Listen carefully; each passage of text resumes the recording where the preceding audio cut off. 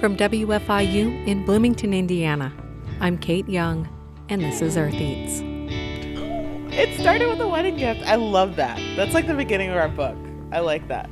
Starting with a wedding gift. This week on our show, we listen back to a favorite episode featuring the story of a young farming family with a flock of sheep on a quest for a farm of their own. And Harvest Public Media has a story about vaccine reluctance in meatpacking towns. All that and more just ahead, so stay with us.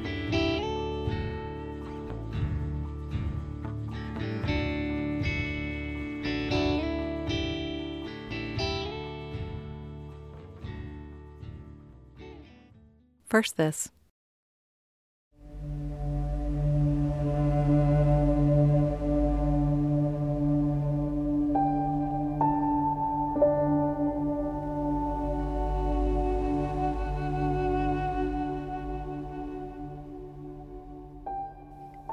Earth Eats is produced from the campus of Indiana University in Bloomington, Indiana. We wish to acknowledge and honor the indigenous communities native to this region and recognize that Indiana University Bloomington is built on indigenous homelands and resources. We recognize the Miami, Delaware, Potawatomi, and Shawnee people as past, present, and future caretakers of this land.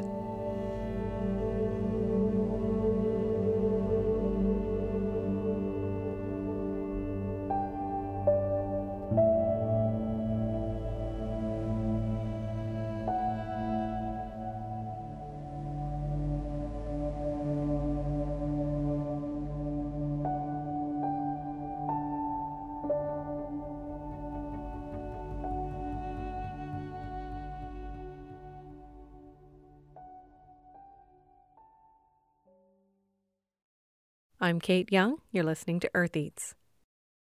Earth Eats news this week comes from Harvest Public Media. Even with the pandemic, farmers made more money in 2020 due to a record level of government aid. Without as much aid, farm incomes might look a little different this year. But as Harvest Public Media's Seth Bodine reports, there's still room for optimism. Net farm income was $121 billion in 2020, the highest level since 2013. A big contributor to that income is the $46 billion in government aid. Pat Westhoff is the director of the Food and Agricultural Policy Research Institute at the University of Missouri. He says another big contributor is an increase in demand in crops like soybeans from China. They saw a big drop in their production of pork in previous years because of African swine fever that decimated their herds. They've been trying to rebuild. To do so, of course, need feed for those livestock. Westhoff says an increase in production costs and less government aid means farm incomes will be lower than last year, but the two most recent stimulus bills will help, and the demand in feed from China is expected to continue, which is why incomes will continue to be higher. Seth Bodine, Harvest Public Media. Hydrologists predict an average flood risk in much of the Missouri River Basin this spring. As Harvest Public Media's Katie Pikus reports, dry conditions across the basin are playing a big part in lowering the flood risk. The National Oceanic and Atmospheric Administration is not predicting major flooding across the country for the first time in 3 years. That's good news, but there's bad news. Prolonged and widespread drought. Much of the Missouri River Basin is experiencing moderate to severe drought and even has some pockets of extreme drought. Brian Fuchs is a climatologist with the National Drought Mitigation Center.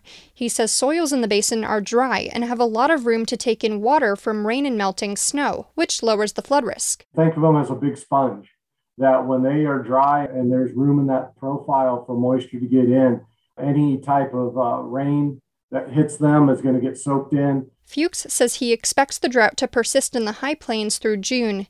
Katie Pikus, Harvest Public Media. Thanks to Harvest Public Media's Seth Bodine and Katie Pikus for this week's Earth Eats News.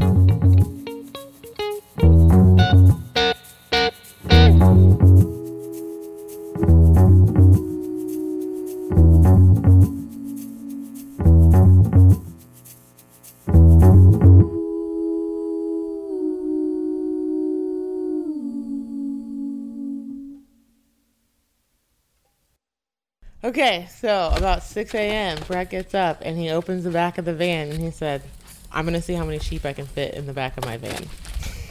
So that was the plan. And then Greg came out and it turns out he got 17 sheep into the back of the van.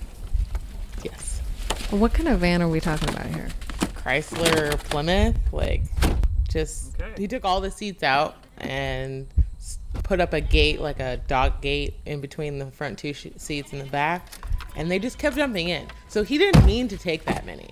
He only put in like 2 mamas, but then all the babies were like, where are they going? Where are they going? So they just jumped in, and he was about to close the door, and 2 more just ran towards the van. So he's like, oh, and then let them in. So 17. Not making this up. And then the drive over was absurd, right? Because it was raining off and on that day, and Fine the horse is in his trailer, and they're all following each other. It's just out of control. Everybody lived, though. We didn't have any losses. Lauren McAllister and Brett Volp are sheep farmers. They tend a flock of sheep, a heritage breed known as Jacob sheep. They're a smaller breed of sheep, more like the size of goats. They're a more primitive breed. They don't need a lot. You just sort of move them around. They're really good at taking care of themselves, honestly. They have double horns. So they usually have 4 for us, but sometimes they can have 6. Even the ewes will have horns. Yeah, and the wool is kind of like a mid-grade, so it's not as plush as obviously some of the other ones that are longer, but it's a great blend. The length of it, texture, color. There's like 3 colors really in this breed. Sometimes they have the white turns a little purplish, like I think it's called lavender, and it's really interesting. So you might be asking yourself, why are they moving sheep in a Chrysler Plymouth minivan? Well, it's complicated. 'Cause that's how we got the sheep. They were a wedding present when we got married. So that's how it all started. Yeah, we asked for farm animals and plants for our wedding. If anybody chose to, and a few did. When Brett and Lauren got married in 2013, they asked for farm animals, half joking and half hoping someone would be crazy enough to give them some. And, well, their friend Marianne was game. At the time, they were renting. We were living in Brown County on the old Needmore community, and then we got married there and had the sheep, the beginning of our flock there for 2 years, and then we came here. We've been here for 3, and we're just about to move again. The here they are talking about is a rental property near Unionville, Indiana, with some land. And the owner was open to them having the sheep and their horse on the property, so they moved them. At the time, they only had a handful of sheep. Now the flock is up to 25. Brett and Lauren have a dream of farming, of raising a flock of sheep for wool and for meat. And that's not all. And then expand to 3 flocks. So we'll have chickens, geese, and then the sheep. But Lauren and Brett don't have land. And they don't really have the money to purchase land. They aren't inheriting any land from relatives. They've already started their farm. They just don't have the farmland. Yet. So they decided to pursue an FSA loan and to find out if it was possible for them to purchase their own land. In a 3-part series we're calling Have Sheep, Will Farm, Earth Eats follows Lauren and Brett and their family on a journey. As young farmers, with animals, looking to secure some land of their own. This property is 400 acres. It's beautiful. It's mostly woods. So there's a hay field over there that you may have passed when you came. That's still this property, but not where I keep the animals. So the part where you pasture them is much smaller than that. It's probably 4 or 5 acres each paddock, and then this area back here, when those get eaten down, I move them randomly through this field. The land has been sold here, and so we needed to find another place, and which in some ways pushed us forward into thinking more about marketing our farm, not just for ourselves and friends and trade or anything like that, but just actually trying to find a place where we could finally do farming as at least adding to our income. Because I work full time now, so I have many pursuits, and some of them pay more than others. I'm an artist, and I'm learning massage therapy also. So farming, and she's a yoga instructor now too, and personal trainer. We're trying to sort of make our home space pay off in a way to keep us there. We spoke with Bobby Booz, who is a local amazing. She's a legend. And she suggested that we reconsider what we've been doing and think about being a beginning farm. And that was really beautiful for her to see us that way. What was your long-term goal when you first started?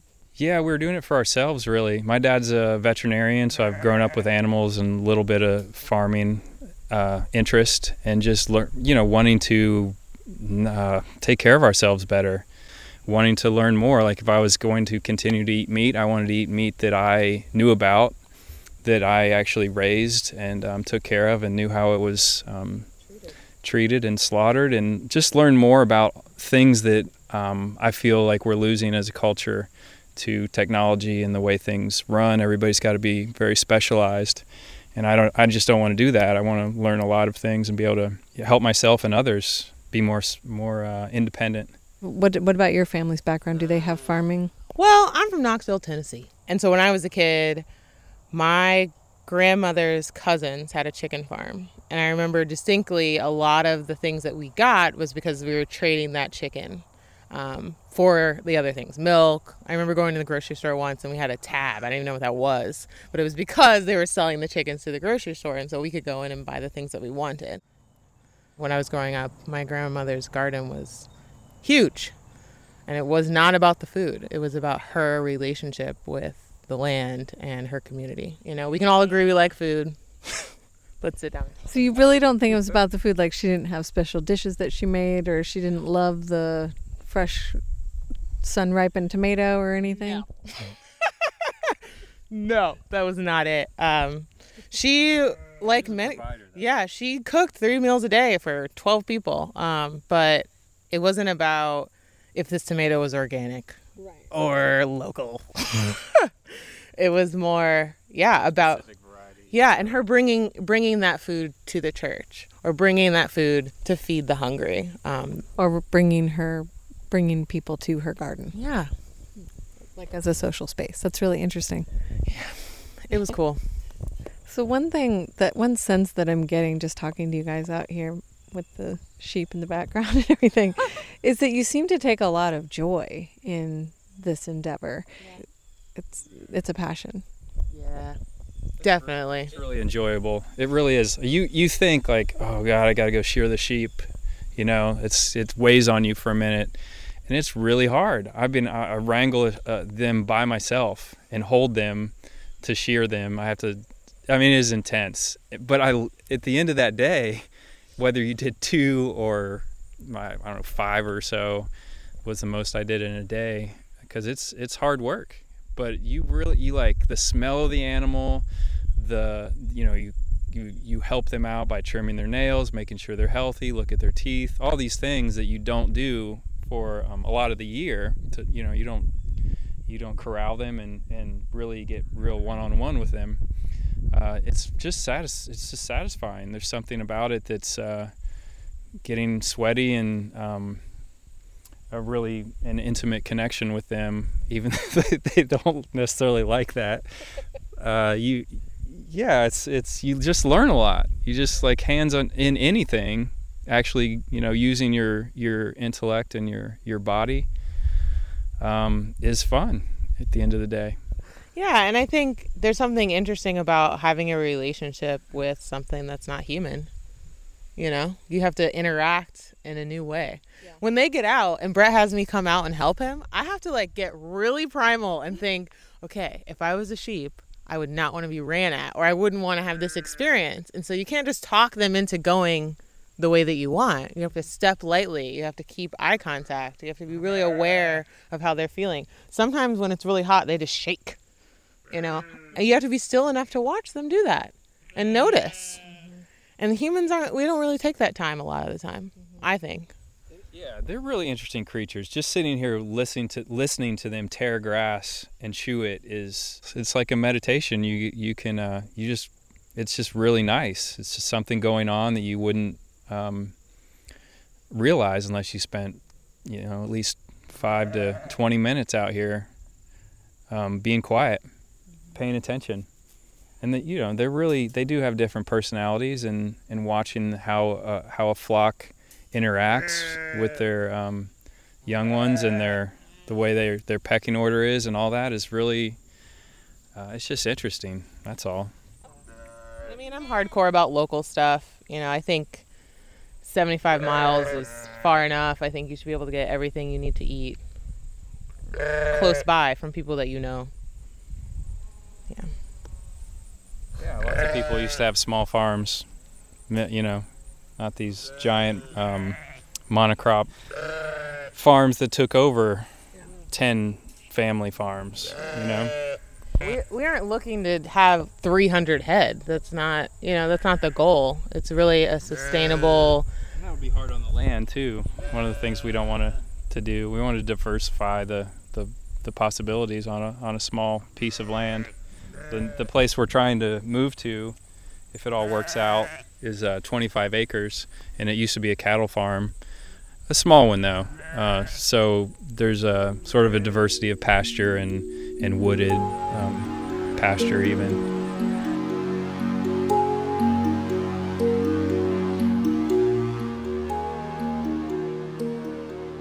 It's very hard to get started in homesteading without land, without a place to live, and somebody investing in you. It's not easy. So that's the best part about this new opportunity, because we'd be able to do all the things we've been talking about and really settle down, putting in the orchard, putting in a pond, all the things that would create this ecosystem that we can't do when we rent, ultimately. Yeah. So it's a big step, but I think that, especially after talking to the FSA loan manager, she was like, "You're ready for this." And we're like, "Oh yeah, I guess we're ready." So that was nice. Okay, so I don't know much about FSA loans. Can you either of you walk me through that a little bit? Tell me what it is. It's a lot like FHA loans, where they're reaching out to help people get home ownership, but this is just more focused on agriculture. So we're submitting a business plan and talking about profit and how we're going to sustain not just paying their loan, but also how we're going to contribute to the community. I think it's a great opportunity for beginning farmers, and that's kind of who they're targeting, but also minorities and women. I think that that's something that they're interested in. And Indiana doesn't have a lot of participation in that way, beginning farmers. Most people are already established, so I think we're kind of coming into a scenario that is attractive because there aren't a lot of applicants. There aren't a lot of people seeking out this really specific loan. There's some wonderful details too about like not needing to have a down payment for what you're doing, and the way you pay it back is once a year instead of a monthly situation. So there's a lot of benefit to people getting started in farming. They really work with you, I think. Yeah, and our loan officer ran a farm, so she's not a banker, right? She's coming from the perspective of, I understand what you're going through. I started off the same way that you did, and hoping to support us throughout the whole process, which I love. When we had this conversation, it was almost 2 years ago now. Their lease was up and they needed to move, but they were still in the process of securing the loan for the land they hoped to purchase. We still have an appraisal to do there, and the title, insurance stuff, and the actual closing. And we're working with the government, so that takes a little bit longer. They do things very precisely, but we're right at the point where our application is almost completely finished as of tomorrow, and then they'll review it and give us an answer.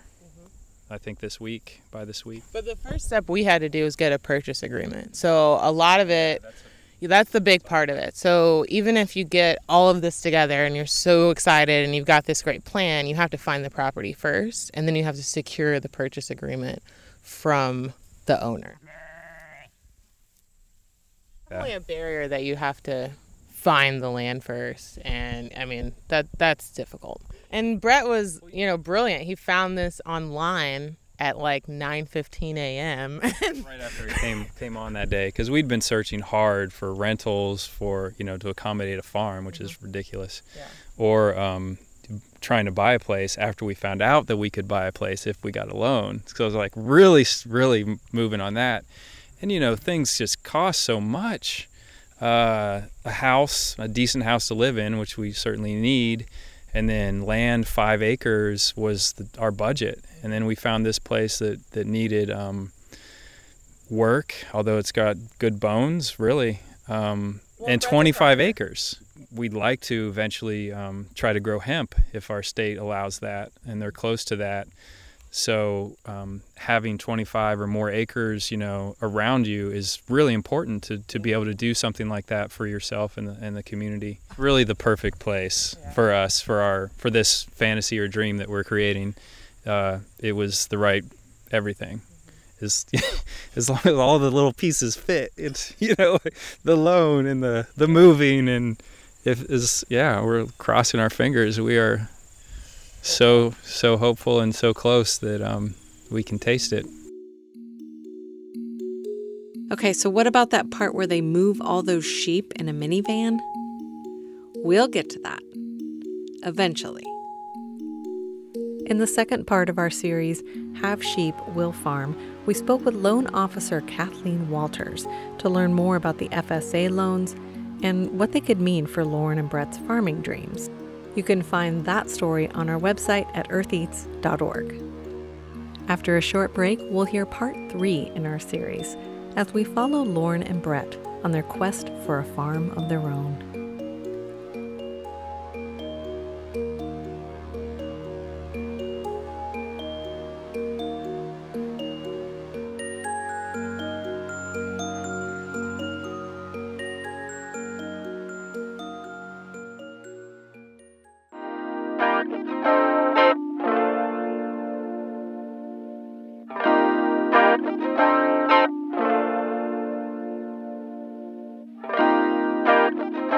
Stay connected. Subscribe to the Earth Eats Digest. It's a weekly note with previews, food stories, and recipes directly in your inbox.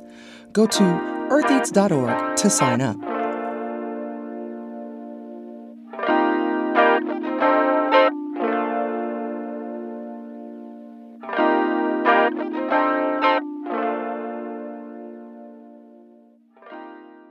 Earth Eats is a show about food and farming. When we talk about farming, there's so much to explore behind the scenes. In our series, Have Sheep, Will Farm, we're taking a look at what it takes to start a farm from scratch. Farms are often handed down through families, but not always. This is a story about one couple without an inheritance and their path to farming their own land in southern Indiana. In the first episode of Have Sheep, Will Farm, which you heard in the first part of our show today, we met Lauren McAllister and Brett Volp. For those of you just tuning in, they're beginning farmers with 2 kids, Ramona and Jasper. They started their farming practice before they had land of their own. It started with a wedding gift. Oh, it started with a wedding gift. I love that. That's like the beginning of our book. I like that. Starting with a wedding gift, 2 mamas and a ewe. Remember the Jacob sheep? They're a smaller breed with at least 2 sets of horns and unusual colors of wool. They're a more primitive breed. They don't need a lot. Yeah, and the wool is kind of like a mid-grade. There's like 3 colors really in this breed. Sometimes they have the white turns a little purplish, like I think it's called lavender. Lauren and Brett are raising them for wool and for meat. They were living and farming on rented land outside of Unionville and had grown the flock to over 20 sheep. When the landowner sold the property, it threw them into a crisis. Their friend Bobby Booz, an experienced farmer, suggested they were ready to start seeing themselves as beginning farmers, and she recommended they seek out an FSA loan to purchase some land of their own. In part 2 of our series, I spoke with Lauren and Brett's loan officer, Kathleen Walters. I'm Kathleen Walters, and I work with the Farm Service Agency, and I'm a farm loan officer. Kathleen works with the Farm Services office that serves Monroe County. She walked us through the ins and outs of FSA loans, and it looked like Lauren and Brett were well positioned for this type of loan. They already had a few years of farming experience under their belts, enough to know what they were getting into. The FSA loan requires a farm business plan. They call their business 3 Flock Farm, and their plan includes 6 elements: sheep, geese, and chickens. Those are the 3 flocks. And then ginger, mushrooms, and herbs. The sheep will provide meat and wool. Mostly we'll be using the geese and the chicken for eggs. I'm not sure we'll be slaughtering them at all, really. And then the herbs are medicinal. The mushrooms, in a sense, are medicinal too. Lauren and Brett are particularly interested in cultivating lion's mane mushrooms. This type of mushroom is currently being explored for its potential in improving neuronal health. Early studies look promising for those experiencing signs of dementia. And the mushroom's wellness potential is what excites Brett and Lauren. Business planning isn't entirely new territory for them. Lauren has an undergraduate degree in business. I think part of why I'm so excited is because, I went to undergrad and I did that thing with the 4 years and I know what I want to do and I went into business. And then I kind of didn't, and everything changed and my priorities shifted to growing my own food and sharing the resources I have. And so to create a business plan was almost like the culmination of all the training I had done, but for what I actually wanted. And so I feel like when we put that business plan together, it was easy to do in that sense because I had the tools and I had the why. And so when Kathleen said to me, this is a really great plan, I thought, of course, because it's not coming from a task. It's not someone else's goals. It's ours. It's a objective that we feel passionate about. Really gave us more confidence because we were like, we're farmers. And it's like, because it was just a normal thing. That was our regular life. And then this program's telling us not only does it have value, we want you to do more of it. Sure. Yes. But finding land and securing a loan takes time. Where would they live, and where would they keep the animals in the meantime? They found a house to rent in town for their family and the 2 dogs, but what about the sheep and the horse? With the help of our friend Greg, who's incredible, he found a place that our sheep could stay along with Fine the horse until we can close on our new house.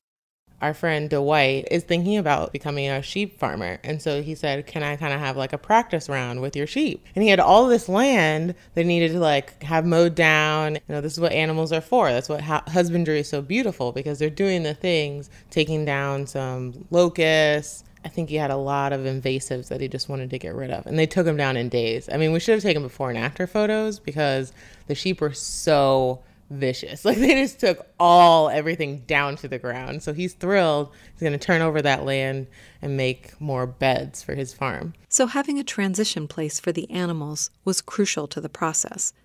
And so was finding a place to set their sights on.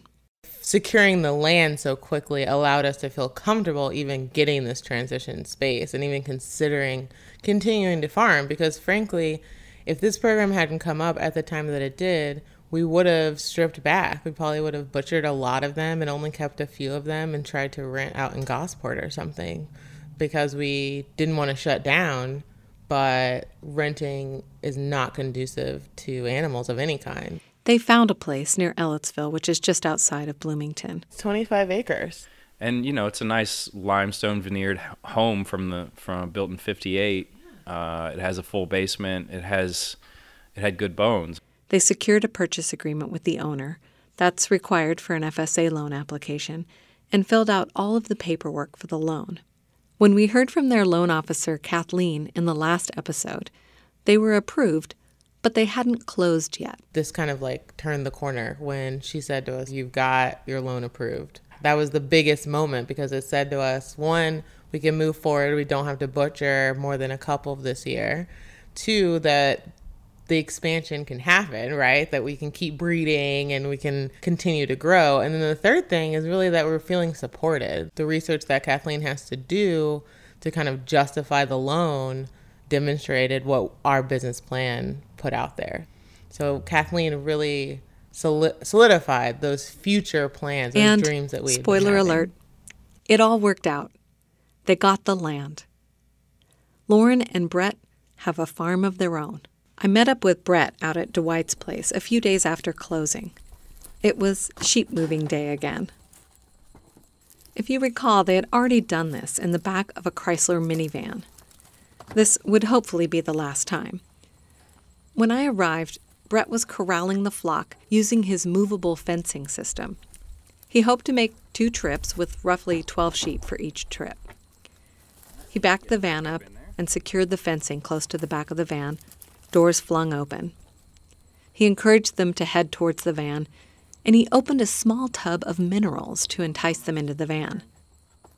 Apparently, they crave these minerals, and they can be a strong motivator. These sheep weren't having it. They were reluctant to hop up into the van. Brett knew he only needed to convince one to get into the van, and more would follow. But they were being stubborn. Eventually, one hopped in, and a few more, but then one would jump out, and then another, and then they'd jump back in. It was comical, if not slightly frustrating. Brett displayed a saintly level of patience with the creatures, but at one point he grabbed a particularly fickle ram and lifted him quite awkwardly into the van and slammed the door shut behind him. That was 12. We were ready to roll. He secured the fencing for the remaining sheep, and we headed out to the road.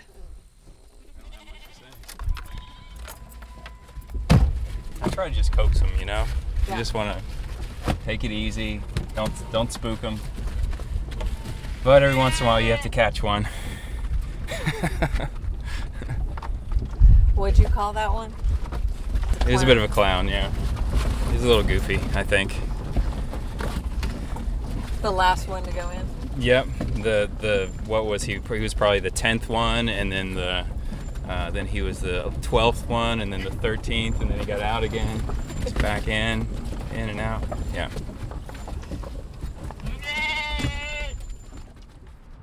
Once we got going, it was remarkably quiet considering there were 12 sheep and 2 humans in a Chrysler minivan.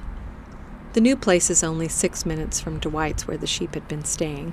The trip was uneventful and brief, especially compared to the day when Brett brought his horse to the new place.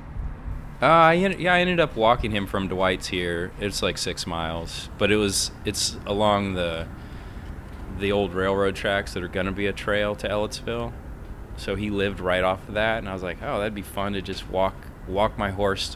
It's like, well, it's like a coming home thing with my horse, and like seeing this place and being just having more of a connection to the land around, as well as giving my horse like an exercise.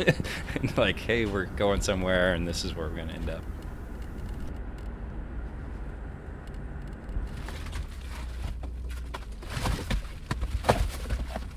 Once we arrive, and Brett opens the back of the van, the sheep tumble out into the grass with no hesitation at all. That's it? Yeah, that's it. Getting them out was rather uneventful. They just kind of left out, and that was that. Big deal. He's starting them in a patch of land close to the house. It doesn't take them long to start grazing. Must feel good to be... That feels really great. Yeah, that was a lot of stress, but yeah, it worked really well. Now we can put all our energy into making this a home, which will take a while. The house needs some work before move-in, but it won't be long now. After a short break, we'll join Lauren and Brett once they've moved into their new place to hear more about dreams come true.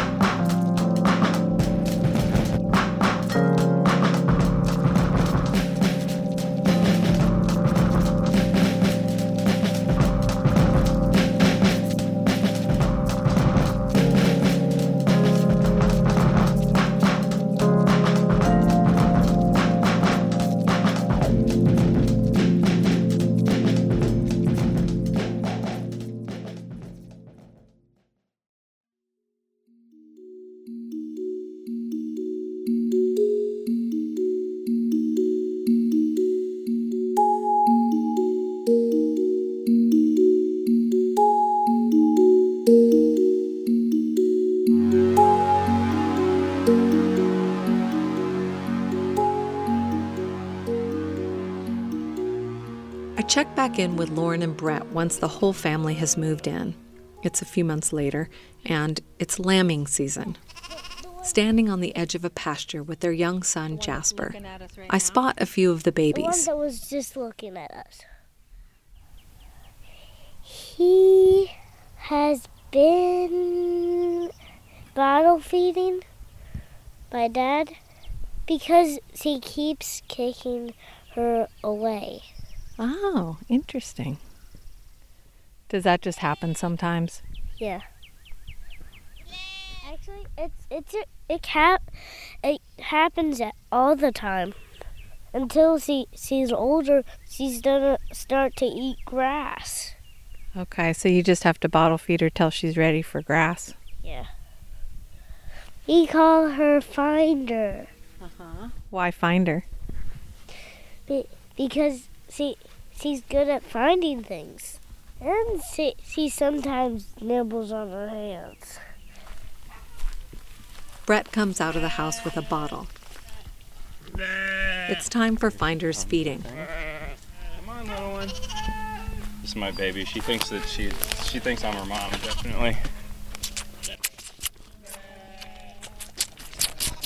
The first couple weeks, I was feeding her every 4 hours through the night too. And that was my first time doing that. It's not the most fun. But I got out to see the night sky a lot. You didn't just keep her in the house with you? I did after the first couple days, but at first I wanted her to see if I could get the mother to take her back, and it's important to get the colostrum from the mother the first couple days, so I just left her out, and the mother pinned up with her and would actually hold the mother for her to suckle for 2 days. It was kind of fun. It gave me an excuse to camp out. Luckily, I was a carpenter for many years before we took this project on. Hello. Inside the house, I sit down with Lauren and Brett to reflect on all that's happened.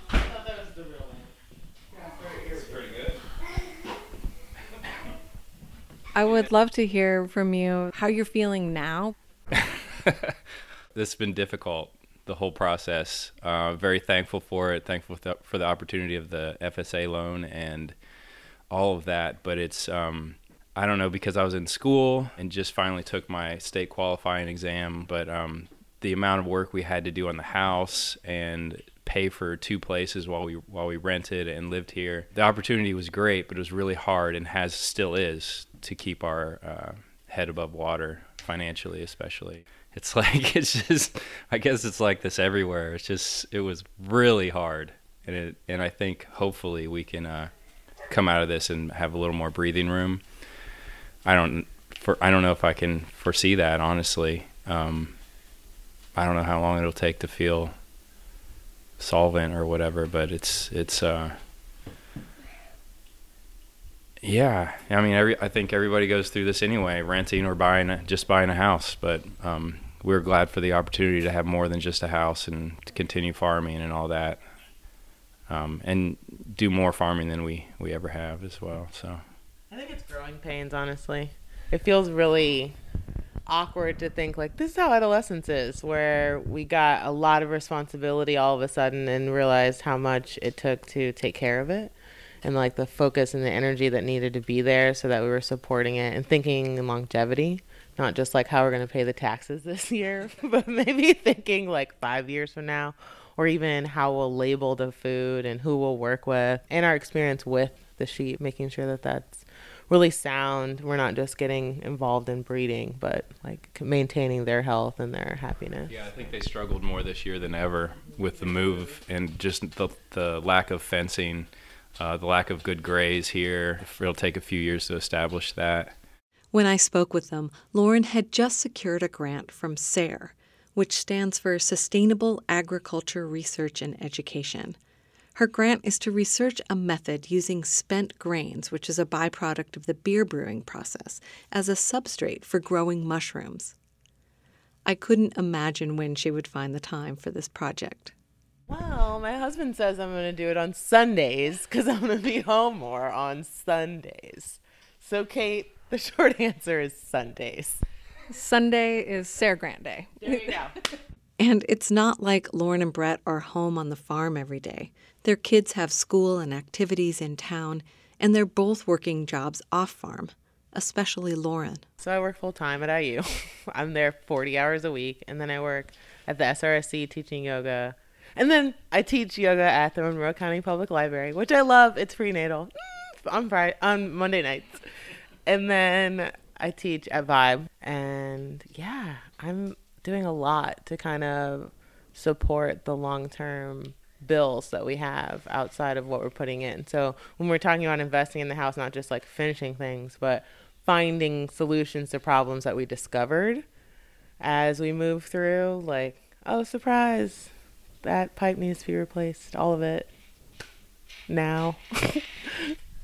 Yeah, I mean, you've been talking about the investment of money, and I get how real and immediate that is. But to me, the time, when I think about working full time, raising a kid, going to school, having other stuff, any one of these projects that I could see in this room feels overwhelming. So yeah, definitely. There's Dream come true part of it. Like, that's what's blowing my mind, because it's like, you asked for a house, did you? With a big farm, did you? Oh, there you go. And it's like, well, crap, I did ask specifically for this, and here I have it, and now I have to put even more energy and focus than when I was dreaming of it to like make it real and like translate all of that time into like finished walls, but more importantly, a home. And I think that there was a lot of imposter syndrome at the beginning, because we're thinking like, we aren't really farmers. Who got this loan? What are you talking about? Like, who are these people? Like, are we these people?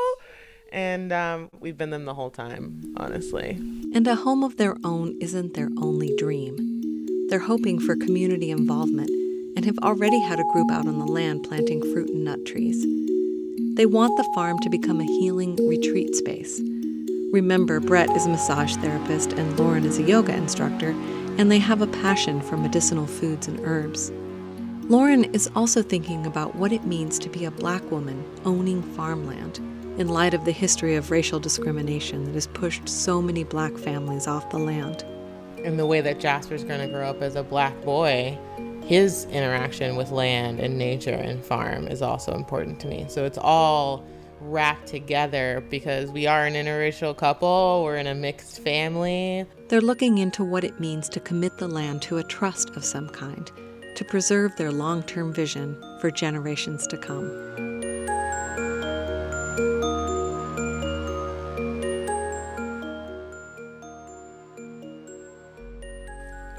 Since this series first aired, Three Flock Farm has joined the People's Cooperative Market in Bloomington, and Lauren has partnered with the Plant Truck Project, a Black, Indigenous, and people of color-led food initiative in Bloomington and Ellettsville. They're cultivating produce, herbs, and flowers on Three Flock Farm's land with a mission rooted in food justice and access for people who have historically been denied land and food sovereignty. Check the website for a photo of Lauren, Brett, and Jasper, and of Finder, the baby lamb. Find that at eartheats.org.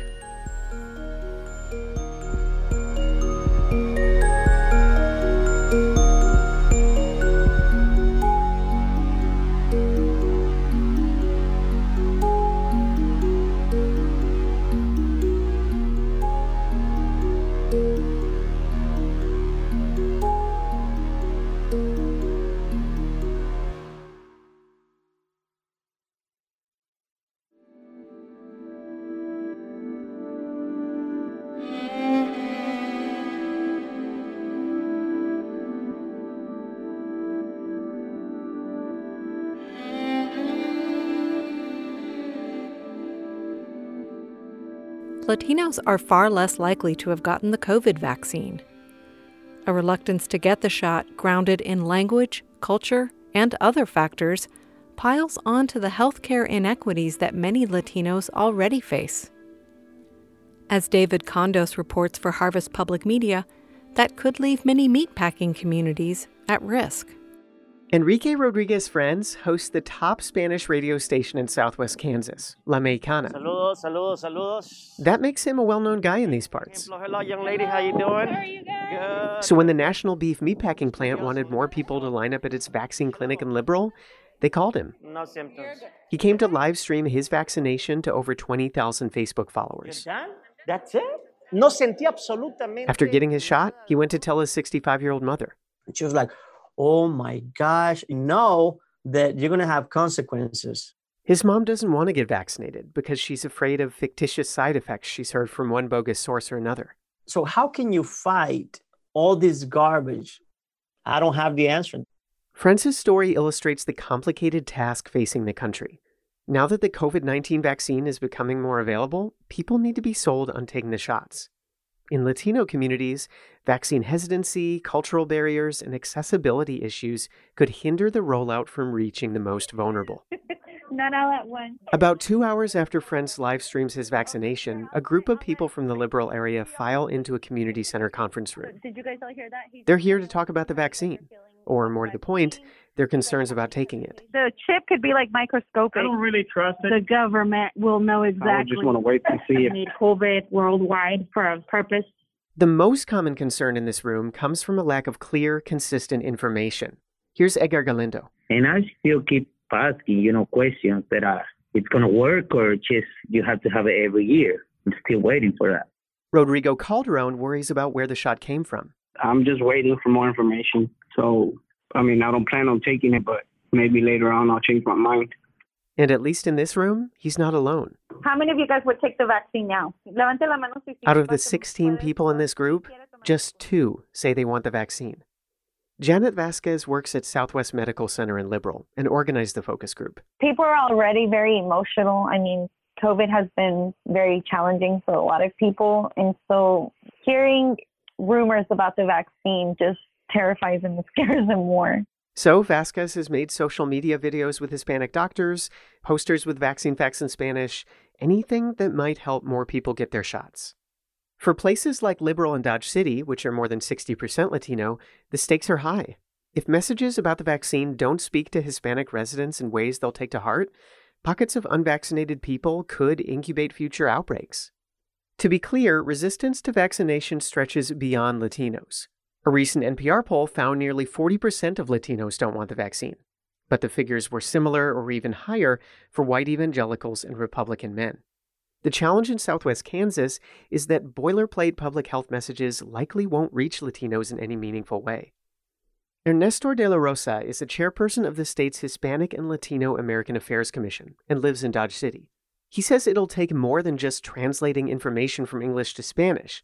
It's about making messages culturally relevant.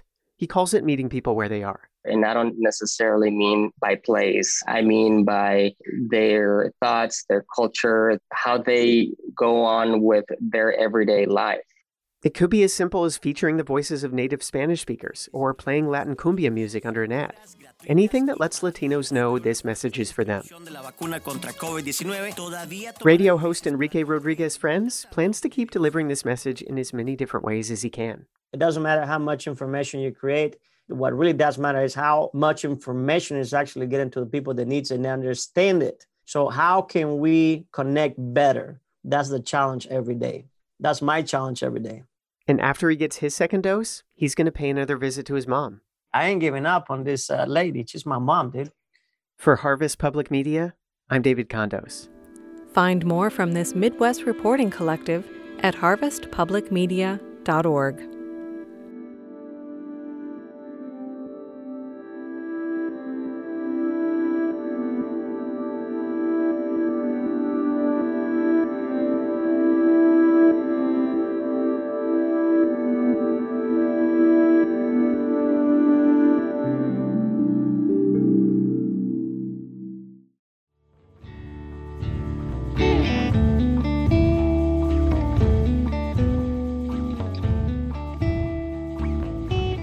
Make sure you never miss an episode. Subscribe to our podcast. It's the same great stories in your podcast feed. Just search for Earth Eats wherever you listen to podcasts. While you're there, please leave us a review.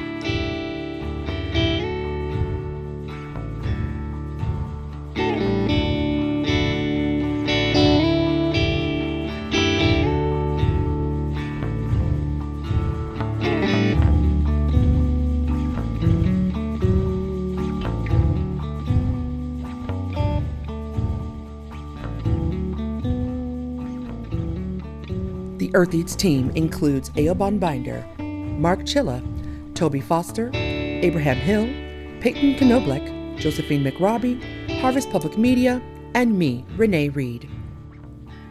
Special thanks this week to Lauren McAllister, Brett Volp, Kathleen Walters, and Jasper. Our theme music is composed by Aaron Toby and performed by Aaron and Matt Toby. Additional music on the show comes to us from the artists at Universal Productions Music. Earth Eats is produced and edited by Kate Young, and our executive producer is John Bailey.